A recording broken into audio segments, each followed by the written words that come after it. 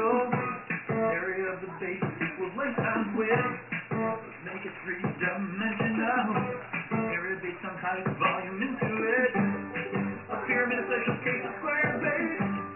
That volume equals 1/3 b times height. A surface area of the outer space. And the area of all the sides. First we identify the base.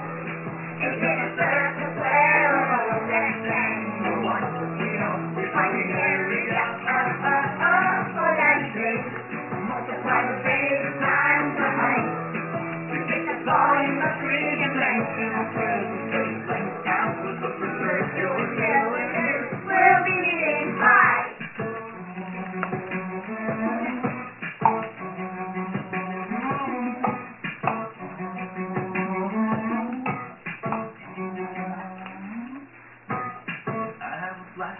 Circle. Area of the base equals pi r squared. Let's make it three-dimensional.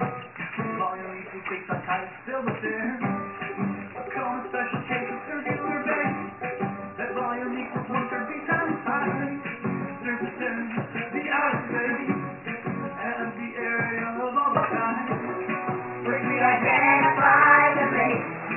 Is it a circle, square, or a rectangle? We find the area for that shape. Multiply the base times the height. We get the volume of three-dimensional present space. Length times with the preserved cylinder. We're needing pi. To find the surface area of the cylinder, 2 pi r squared plus 2 pi r height.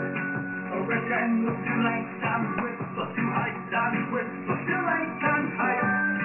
Now it comes pi r squared plus pi r L. L is length times height.